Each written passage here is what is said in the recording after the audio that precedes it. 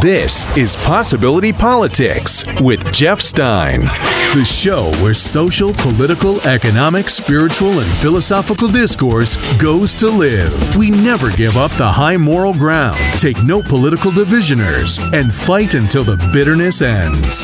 And now, here's your host, recovering hope addict and paid volunteer in the American experiment, Jeff Stein. So how bad is the tribalism? That's really the question I'm kind of asking as we watch us get through this amazingly nasty bit of turmoil in our political discourse. Amidst, as I've said, this is the greatest social, political, economic, spiritual, technological renaissance in the history of mankind because high contrast means high growth, and we are growing fast. But the one issue is, where's the pendulum swinging on the tribalism? And what is tribalism? Tribalism is, of course, just like it sounds, where it is unthinkable, when you are in the state of tribalism, it is unthinkable to consider anything from the opposing tribe. Right? Your tribe will always be right, and their tribe will always be wrong. And in political tribalism, is that a case of where you never, ever, ever, ever vote for the other party, no matter what, and you always, always, always believe someone in your party over someone or anyone in the other parties. And ironically, we've even seen this where suddenly a person switches to the party, and then, whoop, now we believe them because they're not one of ours. They're a Republican or a Democrat or whatever it is. They've switched, and now it's cool. And tribalism requires, most of all, in order to be continued, is a pervasive perceived persecution, constant victimhood, the belief that you are under attack, and so therefore you must defend your tribe because your very existence and your very identity, your very religion, your very thing that you believe in, like on the left it might be more climate change, on the right it would be the Bible, potentially. I mean, that's oversimplifying. That's just one possible part of where the tribalism merges into the identity of the individuals. But when you do tribalism, you literally train your brain. You wire your synapses to identify enemies more than identifying your purpose and what you're trying to achieve. And that is playing out right now in ways that I didn't even think was possible. We are at a high watermark, and the two political parties have their own version of tribalism. I think they are in different places in the pendulum swings. Thank God, because if they were both in the same place of nastiness, we would be looking at the end of America, but instead we're looking at the rebirth of America, which is very exciting. Which party is going to rush into the vacuum of principle and purpose over party and tribe is definitely up for debate. It appears the Democrats are moving better that direction, but that is really hard to say because the Republicans are, although in control of things, there is the other part of the Republican Party which is earnestly and desperately seeking to rebuild it all so that it'll get away from the extreme tribalism. And for instance, the tribalism in the Democratic Party has made them ignore the party's movement away from being the party of the middle class and helping those hoping to rise into the middle class, and has justified the coziness with corporations who've been wanting to bust labor and lower taxes on the super rich, putting more burden on the middle class and lower classes. And that has been ignored by tribalists within the Democratic Party, right? Because, well, as long as the Democrat, it's cool. As long as we got a majority, it's cool. We'll just keep, ignoring the middle class and the poor, but we got a majority. It's like, no. That didn't work. It doesn't work. That's what happened to Obama, because Obama, as you've heard from this show, I'm a big fan of Obama. I think he's a very principled guy who generally focuses on trying to help people. But he was also combined with the Democratic Party, which did a lot of this tribalism. It's like, well, as long as we got a Democratic majority, we can just accept some views that are in absolute contradiction to the things we've stood for a long time, like the middle class. It didn't make any sense anymore. They just kind of ignored that circumstance. So The funny thing about that, tribes, and then we're going to talk about the Republican tribalism too, because that's obviously a bigger topic, not because it's more severe or less severe than Democrats, but they're in control of the vast majority of state legislatures as well as the obvious control of the federal government. And so that's the downside of, it's like when you're into sports, if you just won the Super Bowl, everybody's studying your film to figure out how to beat you. And so when you're in charge, you are under the scrutiny and the magnifying glass of whether you are in line with the truth that you purport to be supporting. The purpose that you are claiming is yours. And it is very questionable in this moment. Extremely questionable. Because there's a bit... I come from a family of Eisenhower Republicans. And not a lot of folks in my family recognize the Republican Party anymore. They recognize parts of it. There was, an emerging swath of Republicans who were trying to step up, the Jeff Flakes and the Bob Corkers. And I'm not just saying it because they're opposing Trump. I'm saying it because they're saying, wait a minute. This has become tribalism because we don't believe in this, and yet you're demanding that we believe in this. You're demanding that we believe more in Russia and Vladimir Putin than we believe in America and intelligence agencies in America. This sort of thing is when your tribalism goes, wait a minute, that doesn't make any sense anymore. We're the party of Reagan. We were the ones that kept the Soviet Union. We brought the wall down, right? And now we're saying, no, I think Putin's right. The dictator who kills reporters regularly and invades countries and lies about it and controls the social media of America. Oh, yeah, no, he's good. So if that's not an indicator where tribalism is. And so the question is, we got to figure out where are we on that? So we can look at it and say, yeah, no, we're good. This is emerging. That's kind of what I want to convince you of today so that you will see the piece that I see. Because this is really working. It has gotten to the point where it's so ridiculous and that it's going to fall of its own weight, right? Places like Alabama. So today on Possibility Politics, a place where we feel lies our way to a better future. In addition to some breaking news on Russia and WikiLeaks, and right now, Jeff Sessions being asked about Hillary Clinton because she's president, right? Finally, also we're going to have a decent explanation on when to use the N-word. I have liked this explanation. The Me Too stories about sexual harassment have moved from Hollywood, business, and sports into the pews and the pulpits. Also, GQ magazine stirred up a controversy with the person they named Citizen of the Year. Eminem talks about fame from the famous side in a new song with Beyonce. Fascinating. Also, it's early, but I'll have some predictions for 2020. And we're going to explain Alabama and what that beautifully strong-willed state says about our nation. That is all going to be happening here. Stick around. It's going to be an intense one, but it's going to be very satisfying right here on Possibility Politics. This is Possibility Politics. I'm Jeff Stein. This is the home of truth, justice, sarcasm, laughs, and epiphanies, all while looking at this American way. And to that end, to the end of a little bit of comedy, Saturday Night Live killed it. Weekend Update. Colin Jost and Michael Che did a lot of good stuff. I'm going to play a few clips, but this one will get us into our next topic. Alabama Republican Senate candidate Roy Moore has been accused of having inappropriate sexual relations when he was in his 30s with several teenage girls. Now, I'm not saying he's guilty, but his naughty little cowboy outfit is screaming it. He looks like a guy who shows up at Westworld and says, hey, can someone show me where the middle school is? And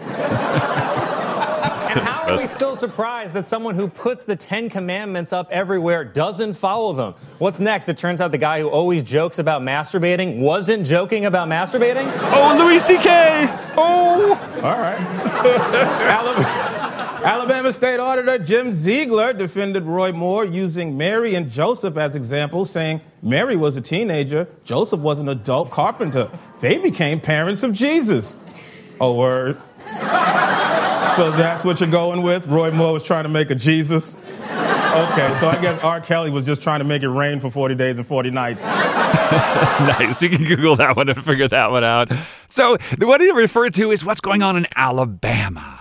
Alabama. I would have never guessed that this would be kind of the epicenter for what could be a really life-changing, pendulum-swinging turn in tribalism, especially amongst the Republican Party. Each party's got to figure it out. And again, I'm going to get into the Democrats in a minute because we're going to talk about 2020 and we're going to talk about where they're going and what's happening to the Democratic Party and whether or not they're shaking off their tribalism. But as far as Republicans are going, in Alabama, which, as you know, is deep red Republican. And, there was a literal, you heard the thing about the Mary and Joseph comparison. There have been a chorus of, if you will, Republican Taliban. I know that's a strong term, but these are the folks who are so tribalistic that one of them even quoted saying, I would rather have a pedophile as a senator than a Democrat.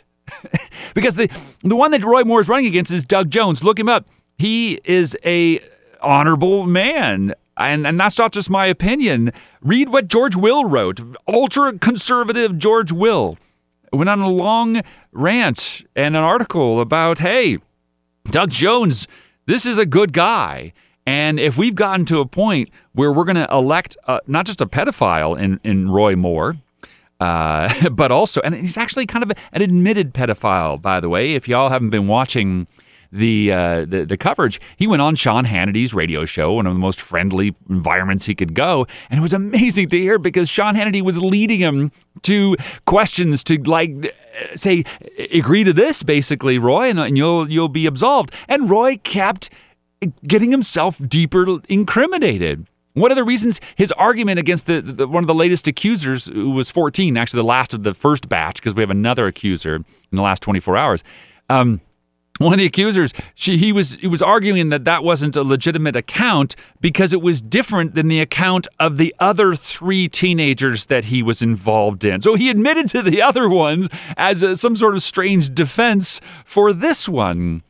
And this is a guy who was literally banned from the local mall because they kept catching him trolling for teenage girls. And at the time, he was the assistant DA. If you guys saw that this latest accuser went on with her yearbook signed, and of course, Roy Moore got in front of a microphone and said, I don't know anything. I don't remember any of these details.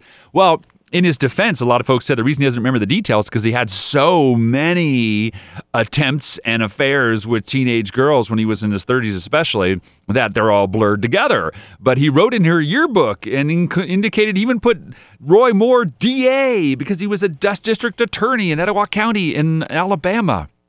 And at the end of trying to rape her, that's arguable, but he was definitely trying to rip her shirt off, and he was grabbing her in parts he shouldn't be, and he was forcibly kissing her before he let her out of his car.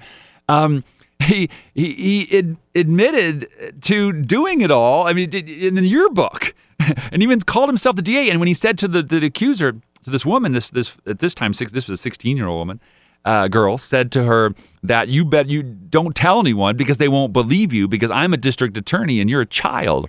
And this is so familiar to a lot of the folks, women who have been through or experienced this kind of thing. And I'm so pleased. This is what you want to see is the good side, is this dialogue is just flooding out right now. There's an article in the Washington Post written by Nancy French says, what it's like to watch men like Roy Moore as a conservative and as a sex abuse survivor. Let me just read a little bit of this. This is so worth it. She says, I used to admire men like Roy Moore because I loved everything about the church. The off-key, a cappella rendition of Onward Christian Soldiers, the typos in the bulletin, the ladies who smelled like Aquanet with little round rouge circles on their cheeks, and yes, men like Moore who said long prayers and ran the show. This changed one hot summer day when I needed a ride home from Vacation Bible School. I was delighted when the preacher volunteered to drop me off. As we drove, I chatted incessantly, happy to have him all to myself without people trying to get his attention in the church parking lot. When we got to my house, I was shocked that he walked me inside my dark house, even more surprised when he lingered in conversation, and thunderstruck when he kissed me right on the lips. At 12 years old, I swooned over my good luck. He picked me out of all the girls at church.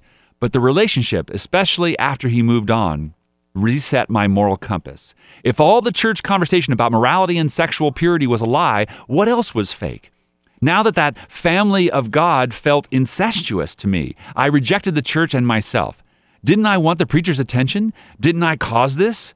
When I careened from faith, I made a series of poor romantic decisions that later almost cost me my life. So it messed her up furthermore. Still, I couldn't very well criticize the church because I was an utter emotional mess. Then she writes, when I saw the article, all this came back to me, the recent stories about, Roy Moore. All this came back to me after I read one sentence in the Washington Post. The article was about allegations that Alabama State or Senate candidate Roy Moore sexually touched a teenager when he was in his 30s. A sentence from Lee Korfman, who was 14 at the time, jumped out at me. The sentence, quote, "I felt responsible," she said. I swallowed back tears as I read the rest. I felt like I had done something bad, and it kind of set the course for me doing other things that were bad. After her life spiraled with drinking, drugs, boyfriends, she attempted suicide 2 years later. In fact, she didn't come forward earlier because she worried that her 3 divorces and poor financial history would make people doubt her story. And that's the crux of it. You believe that you're alone. You believe that you can't speak up, and you're terrified. And you went from being so enamored and excited about this preacher who meant the world to you because he spoke these words that brought light to you. Because a great preacher, if you're even a remotely religious or spiritual kind of person, I love a good sermon. When you can just be swept up and your whole body goes into chills because you're just feeling it. You're feeling the God go through you. If you're that kind of person, you don't have to be God-focused. You can be spiritual-focused. You can get those same chills when you think about how your consciousness can wire your own brain and create your experience through the law of attraction or whatever you're into. There's a million different ways to look at it, whether it be science or religion. And I say that because I want to include everybody in, because we're all on the same page there if we think about it. Because everybody knows what that feels like, that light of that inspiration just flowing through you, that I can do or be or have anything. And that's how these folks make you feel. And then suddenly now they're sexually abusing you. And that's in contradiction to everything they stood for. And that's where the tribalism is right now. You've got folks saying, I would rather have a pedophile than a Democrat. But they are on the extremes. And I feel very good about Alabama. I think Alabama's going to teach us a lot very soon. And on the other side is folks like Jeff Flake. Keep going, Jeff Flake. You may not be a fan of his politics, his policy making on tax policy or whatever, but he has relinquished his tribalism. And he said, if between Moore and a Democrat, I would run to the polls to vote for the Democrat. And that is where we are. And we have to let Alabama choose. We're going to find out if Alabama's up for the task. And it's so interesting, too, because look at the reaction that happened, right? You got Mitch McConnell, who has now said, I believe the women. And that's, you should. If you listen to this chorus of women, it's easier to believe. But there's a good swath of the Republican faithful in Alabama who they don't care. And the reason is because Mitch McConnell has been exiled from the tribe. He's not part of the tribe anymore. He was against Donald Trump. He was against the things that, obviously people paraded through. Steve Bannon went through Alabama and said, Mitch McConnell's your biggest enemy. And they ran, if you were living in Alabama, you'd see tons of ads blaming Mitch McConnell. He has now been exiled from the tribe. And so doesn't have any value anymore. And if you're a Trump voter, now that Trump has taken over Washington, that's what you're excited about. You're glad that Trump took over Washington. And so they look at it like Mitch McConnell. Oh, well, the only reason you're upset, again, the lens of persecution. The reason you're upset is because you're just bothered that Trump's in charge and you want him to go away. And so we don't believe you anymore because you're not part. And Alabamans in particular, if you ever get down in the South, I love the South. I go there almost every year, certainly go to New Orleans. Which is different, obviously, but still the South. You got to walk around. You go to Mississippi, Alabama. We've traveled all around there. And the great thing about Alabamans is that they don't like to be told what to do. They are fiercely independent, even though they're Republican, not independent Republican, but, they have that tribe, but they don't like to be told what to do. But I think they're going to surprise the nation. They're going to probably elect Doug Jones, and I think this is going to turn. And once they get past the idea of electing a Democrat and the world doesn't come to an end and God doesn't rain hellfire down on them, it might work. And because there's got to be that stepping up in the Republican Party like there has been. George Will and folks, Bob Corker, Jeff Flake, saying, hey, our tribalism is so out of control that we're willing to elect a pedophile rather than stand up to what we believe in, which is morality. If a Democrat had, molested and sexually harassed teenage girls in his 30s, they would run him out of town. They would say he's the most evil person ever. They'd condemn him. But since it's Roy Moore, apparently it's okay.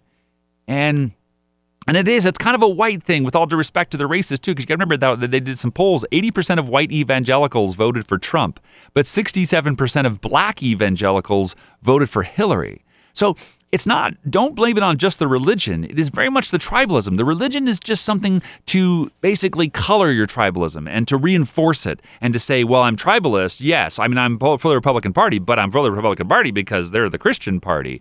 And it's like, well, isn't Jesus available to everybody? I mean, right? So what I think is needed, because Mitch McConnell says he believes the woman, and we'll get to Louis C.K. here in a second as well, because that's another part of the story. But you've heard the Tom Steyer ad where he's running impeachment. He's trying to vie for impeachment against Donald Trump. But the Tom Steyer ad for the Republican Party it's got to be something like, okay, so it comes out and says, I am a diehard Republican, and I can recognize that we will be, as a party, a hypocritical laughingstock if we vote for a pedophile and a fraudster, by the way. He built his religious charity out of about $1.2 million that he gave to himself and his family, and he's under investigation for tax evasion because he did it to evade taxes, in addition to lying to people and saying he was doing it for charities. Instead, he was just taking it for himself. But we will be a hypocritical laughingstock if we vote for that, just because the idea of voting for a Democrat is unthinkable. Well, to give up a Republican's soul, our moral sense of basic Christian decency, and vote for who we would otherwise consider an evil man. We would consider Roy Moore an evil man, and we have to vote for him just because he's not a Democrat. That is the unconscionable part. It's not unconscionable to vote for a Democrat. It's unconscionable to completely forsake our morals. And there's a whole bunch of Bible quotes that tell you about that. I'm sure you folks that are on the Christian side right now are thinking them through your head. And that is the difference.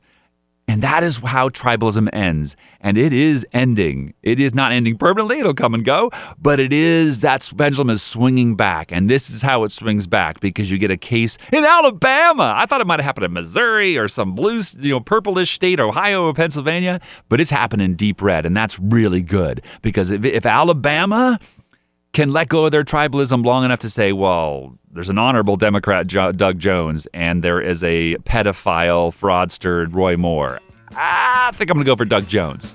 If that happens, we're looking good, ladies and gentlemen. And if it doesn't, well, we'll get to play that out too and see what happens. All right, coming up, let's talk about the Democrat side of this, because as we go into 2020 and where their tribalism is not quite working, and Louis C.K. and some stuff on, we'll get to that when we come back to Possibility Politics. This is Possibility Politics, the place where we try to provide a more satisfying perspective on life, liberty, and the pursuit of happiness. I'm Jeff Stein. Thank you, Juan Velasquez, for producing this show. And we're talking about tribalism, because it really is. This is the crux of it, y'all. And again, always the best perspective you can have is if something gets really, really upsetting and it seems really, really out of whack, that's usually because it is. It's your gut telling you the truth. And if it really is that out of whack, that's when change happens. It's the subtle, insidious stuff that makes it difficult. Like one of my friends, Heidi Harman, who's the new mayor of San Luis Obispo, and she won in this wave of change that occurred after Donald Trump was selected, won the Electoral College, is that we always talk about, we say, it is such a gift. Donald Trump is a gift. And the reason he's a gift, because it really shows how far tribalism can go. And are you willing to support someone? Are you willing to have, all the evangelicals line up behind a guy who, I beg you the question, tell me how you see Jesus in Donald Trump? And I don't know how that is. I don't see a lot of great Christian values in Donald Trump. I don't see it. Maybe you see it. If you do, hit me on Facebook, on Possibility Politics. Hit me on Twitter, whatever, because I'd love to hear that argument. I'm not having a hard time seeing that one. So, but as far as the travel is concerned, let's go to the other side of the aisle. I hate that we're in a binary system when there's only two parties, but for the moment, that's what we're dealing with. And so On the Democratic side, they are also having their rebirth because they got kind of out of touch, and so much so that Saturday Night Live even did a great parody that will recognize this. And now a message from the Democratic National Committee. This Tuesday, Americans went to the polls. Nancy. And they told President Trump, we don't like what you're doing Chuck at all, Schumer. sir. And now one thing is clear. We're There's back, Nancy baby. Pelosi. The Dems are back.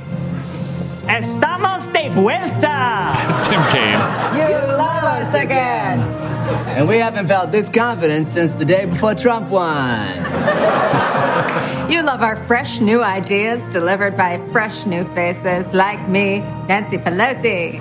And me, Dianne Feinstein. And me, Chuck Schumer. Y yo soy Tim Kaine. And I'm team player Donna Brazile. Team player. Nice. And we also have some great new leaders waiting in the wings, like hot young thing Elizabeth Warren. And also, 63. that's right, It's Biden time. And I'm still around too.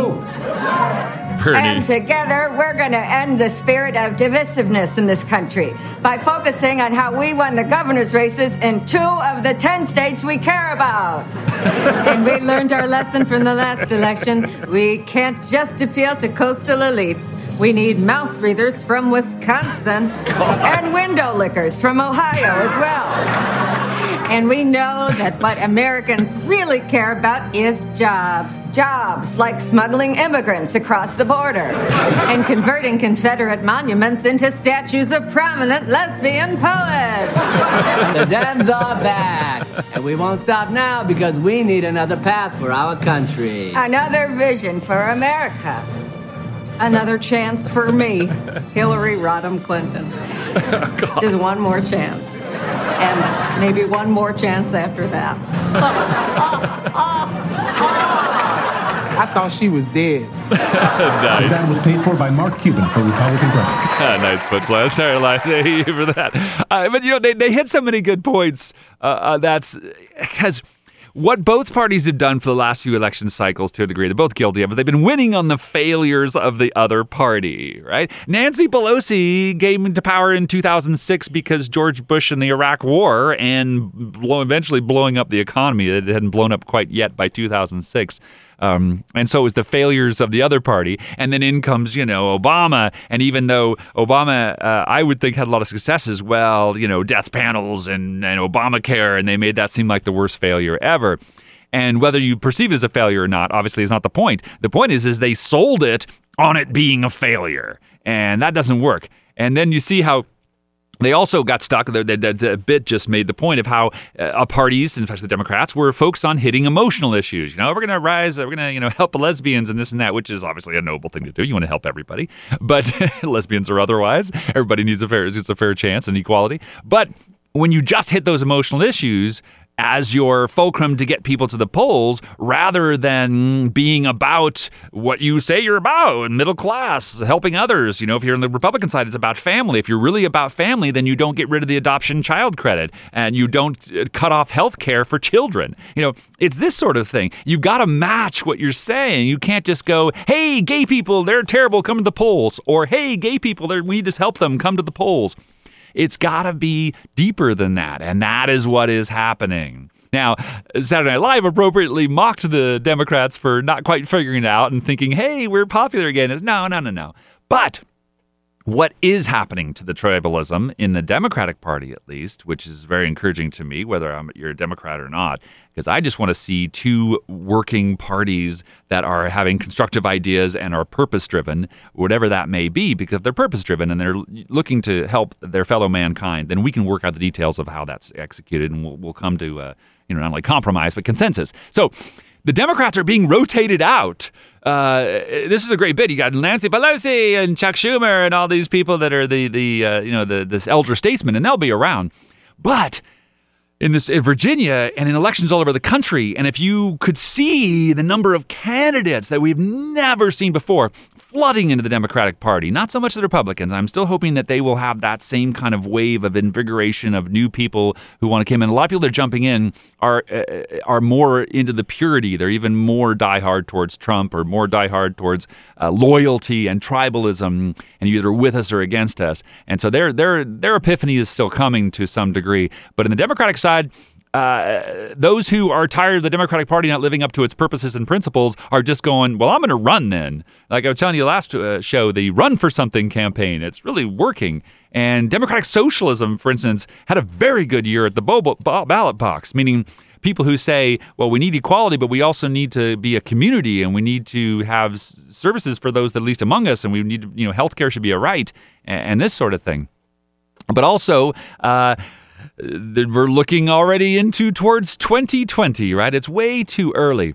But I want to give some predictions because I think, to me, it gets me excited. They say, well, I had a friend of mine the other day saying, well, are we going to just see another, same old batch of whatevers that are, no. Although Joe Biden is not in or out. He basically sat down with Oprah. Maybe I'll get a chance to play that if the show doesn't run out of time. But there is going to be a swath of candidates. And I can guarantee you this, when you, like for instance, on the Democratic ticket, both sides, you're going to see more women. You're going to see more people of color or other ethnicities that ain't just Caucasian, typical Caucasian. But you're also going to see, on the Democratic side, I would guess you will see more women and people of color than white people on the stage. There'll probably be 10 or 12 or 14 different candidates, at least, that are viable. And the majority of them will be women. And you will see people like Kamala Harris and all those sort of folks they're talking about, or Bernie Sanders might come around. But you might also see and Jennifer Granholm, former Michigan governor, I wouldn't be surprised if she jumped in. But you're also going to see some folks who have been coming up quietly like Obama did in the ranks right now, who were compelled to run and are inspired and exciting and young, most likely, because that right now is going to be called for again, I think. And there's going to be an Obama, male or female, probably a lesbian woman of color, but who knows, who will sneak in and do way better than anyone would ever dream or expected, whether she'll maybe end up being like a vice president. I can almost guarantee you the vice president will be a young progressive on the Democratic ticket. As will the Republicans will probably have to pick up a vice president of progressive value, too, in order to get somewhere. It's going to be an exciting time, and you're going to be very pleased with where America's going. It's all brewing right now. It's all just happening on the grassroots level. And it hasn't boiled up, which is why Saturday Night Live can still make fun of the leaders who appear to be the old codgers who aren't going anywhere. But it is coming up, and it is coming up very fast. It's very exciting. That's all. You can tell in my voice I get very excited about what's going on. All right. So in a minute here, we're going to get into the lightning round. We have some fun stuff. The Eminem Walk on Water thing. I want to play a little of that because it's interesting. The N-word, an explanation of where you can and cannot use it, and the GQ Citizen of the Year and what that did and caused some stirring in the controversial world. That is going to come up here on Possibility Politics. This is Possibility Politics. I'm Jeff Stein. This is the place where we look at this great experiment called America and hopefully leave it better than we found it. And one of the ways that I think that we're going to leave it better than how we found it is on gender relations. Here, Saturday Night Live, please. Well, it's a good weekend to stay inside since it's 20 degrees out and everyone you've ever heard of is a sex monster. That's pretty much true. I mean, it's starting to feel that way. Like everybody you see is a sex monster. And again, a few shows ago, we talked about looking inward and saying, well, what I take a little accounting on my behavior and what I've done, or including from both sides. Have I been silent when I should have been speaking up? Have I been icky when I should have stopped? And Louis C.K. is now written into history as part of this dialogue. You probably read his statement. Let me read a little bit of it. I want to address the stories told to the New York Times by 5 women named Abby, Rebecca, Dana, Julia, and the one who felt able to name themselves and the one who did not. These stories are true. At the time, I said to myself that what I did was okay because I never showed a woman my dick without asking first, which is also true. But what I learned later in life, too, late, is that when you have power over another person, asking them to look at your isn't a question, it's a predicament for them. The power I had over these women is that they admired me, and I wielded that power irresponsibly. I have been remorseful of my actions, and I've tried to learn from them and run from them.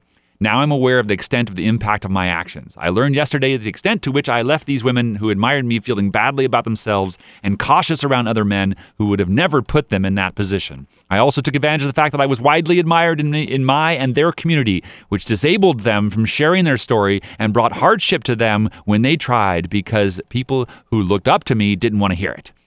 And that's just like we're seeing with Roy Moore. If he's a good Christian who put the 10 Commandments out in front of the courthouse and fought and lost his Supreme Court, Alabama Supreme Court seat because he wouldn't give up on the 10 Commandments, it's hard to recognize that he was breaking several of them.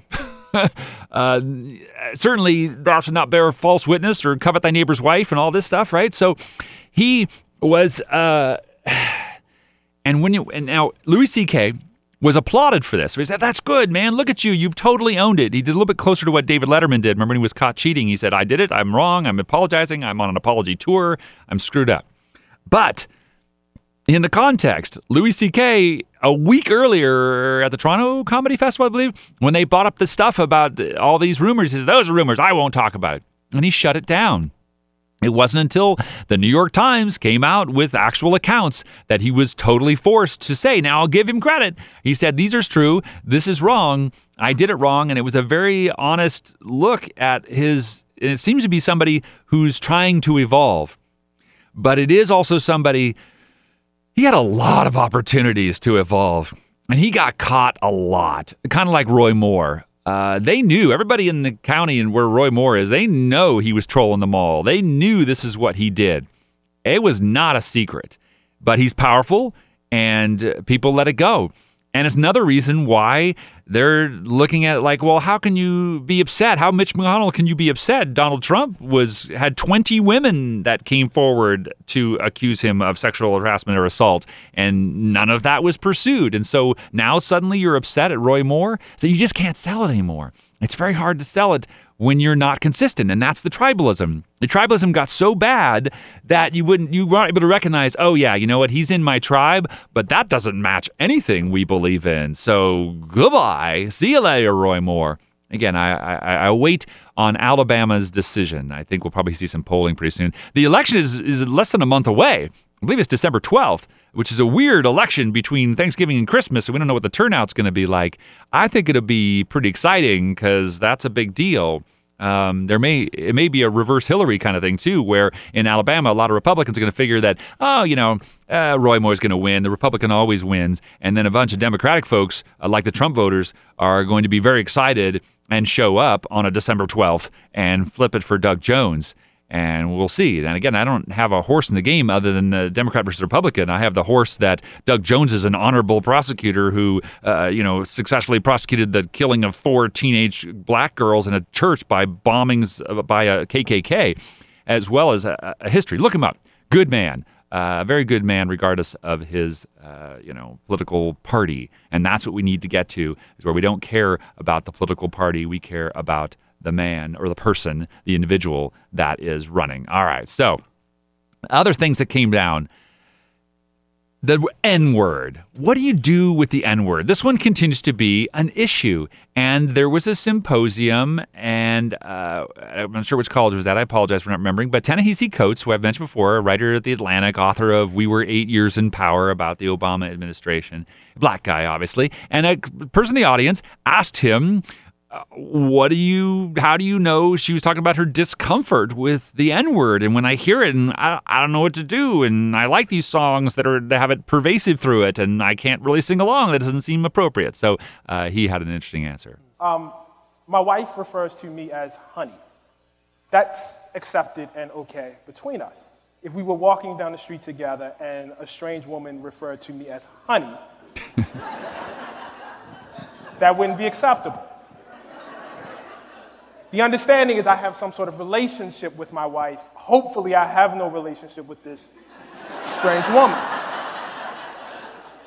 when I was young and I used to go see my family in Philadelphia where my dad was from, they will all call him Billy. His name is William Paul Coates.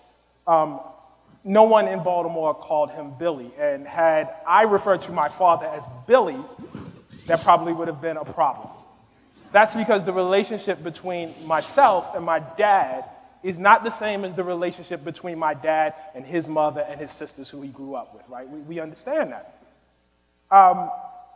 It's the same thing with words within the African American community or within any community.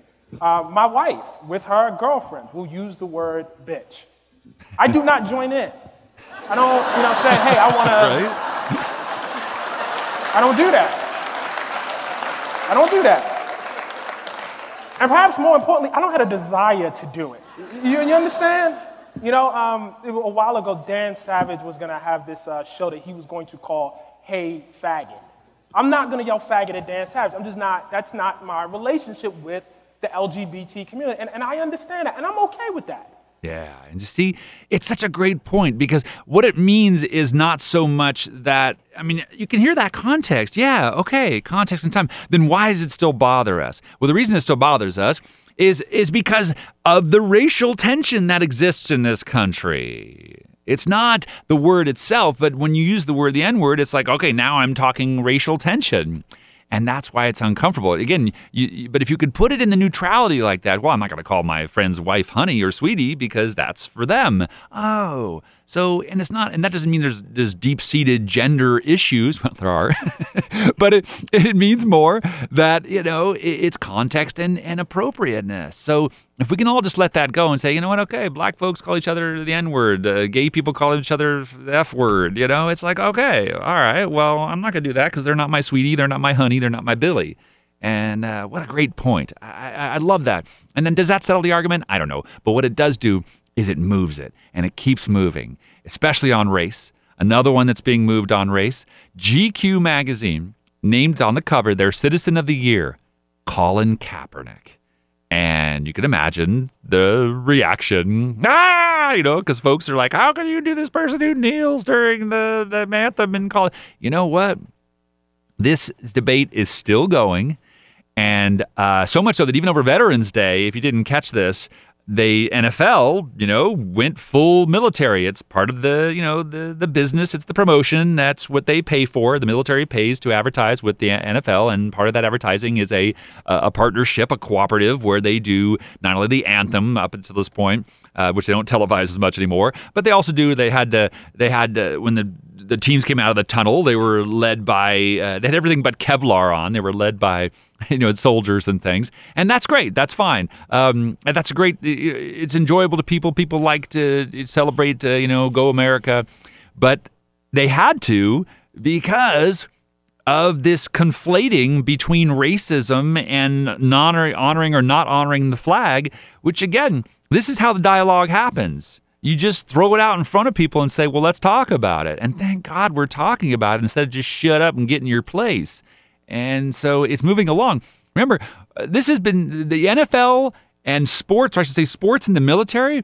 This has been an uncomfortable thing for a long time. Remember Muhammad Ali, when he said, why should they ask me to put on a uniform and go 10,000 miles from home and drop bombs and bullets on brown people in Vietnam while so-called Negro people in Louisville are treated like dogs and denied simple human rights? No, I'm not going 10,000 miles from home to help murder and burn another poor nation simply to continue the domination of white slave masters of the darker people in the world. And then he capped it off by saying the Vietnamese people never called me a N-word. That's our discomfort between militarism and our nationalism. It's like our military represents our nation, but it also represents our ability to go overseas and dominate so that we can have the control of the pie. And we're working it out. Again, very good growth going on right now. Some other quick lightning round stuff. Aaron Hernandez, remember the football player who he actually killed himself in prison because he was convicted of murder, and you remember him. Look it up. Aaron Hernandez. He turns out he had one of the most severe CTE cases ever found in a person his age. Massive brain damage.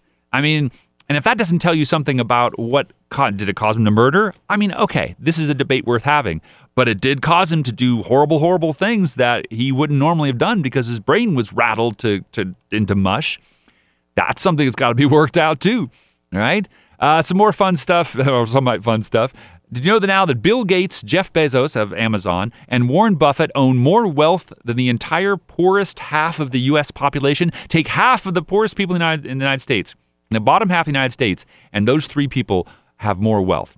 Something we're working on there. And that's something the Democratic Party, again, in their tribalism, went, well, that's okay. We'll just let that happen. So what if the middle class is suffering? Oh, as long as you're with the tribe. Nope. Nuh-uh. You got to go back. And they are going back. And they're being replaced with folks who are determined to have it go back to that. Let's see.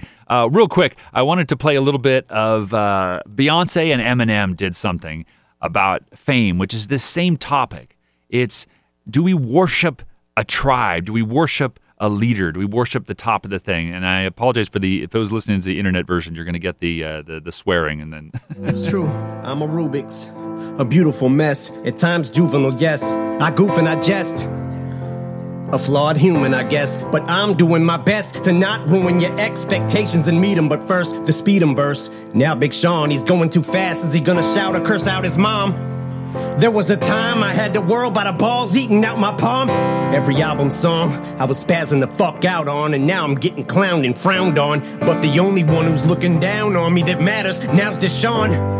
Am I lucky to be around this long? Begs the question though, especially after the methadone is yesterday fades and the Dresden home is burnt to the ground and all that's left of my house is lawn. The crowds are gone and it's time to wash out the blonde. Sales decline, the curtains drawn, they're closing the set. I'm still poking my head from out behind.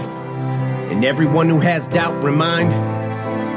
Now take your best rhyme, outdo it, now do it 1,000 times. Now let them tell you the world no longer cares or gives a fuck about your rhymes. And as I grow out of sight, out of mind, I might go out of mind.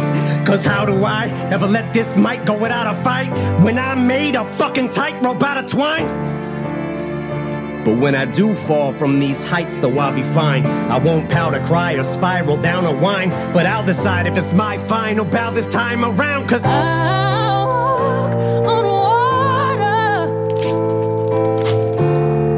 but I ain't no Jesus. I walk on water, but only when it freezes. Cause I'm only human, just like you. I've been making my mistakes, so if you only knew, I don't think you should believe in me the way that you do. Cause I'm terrified to let you down. Yeah, terrified to let you down. If I walked on water, God, she can sing. I would drown. Yeah.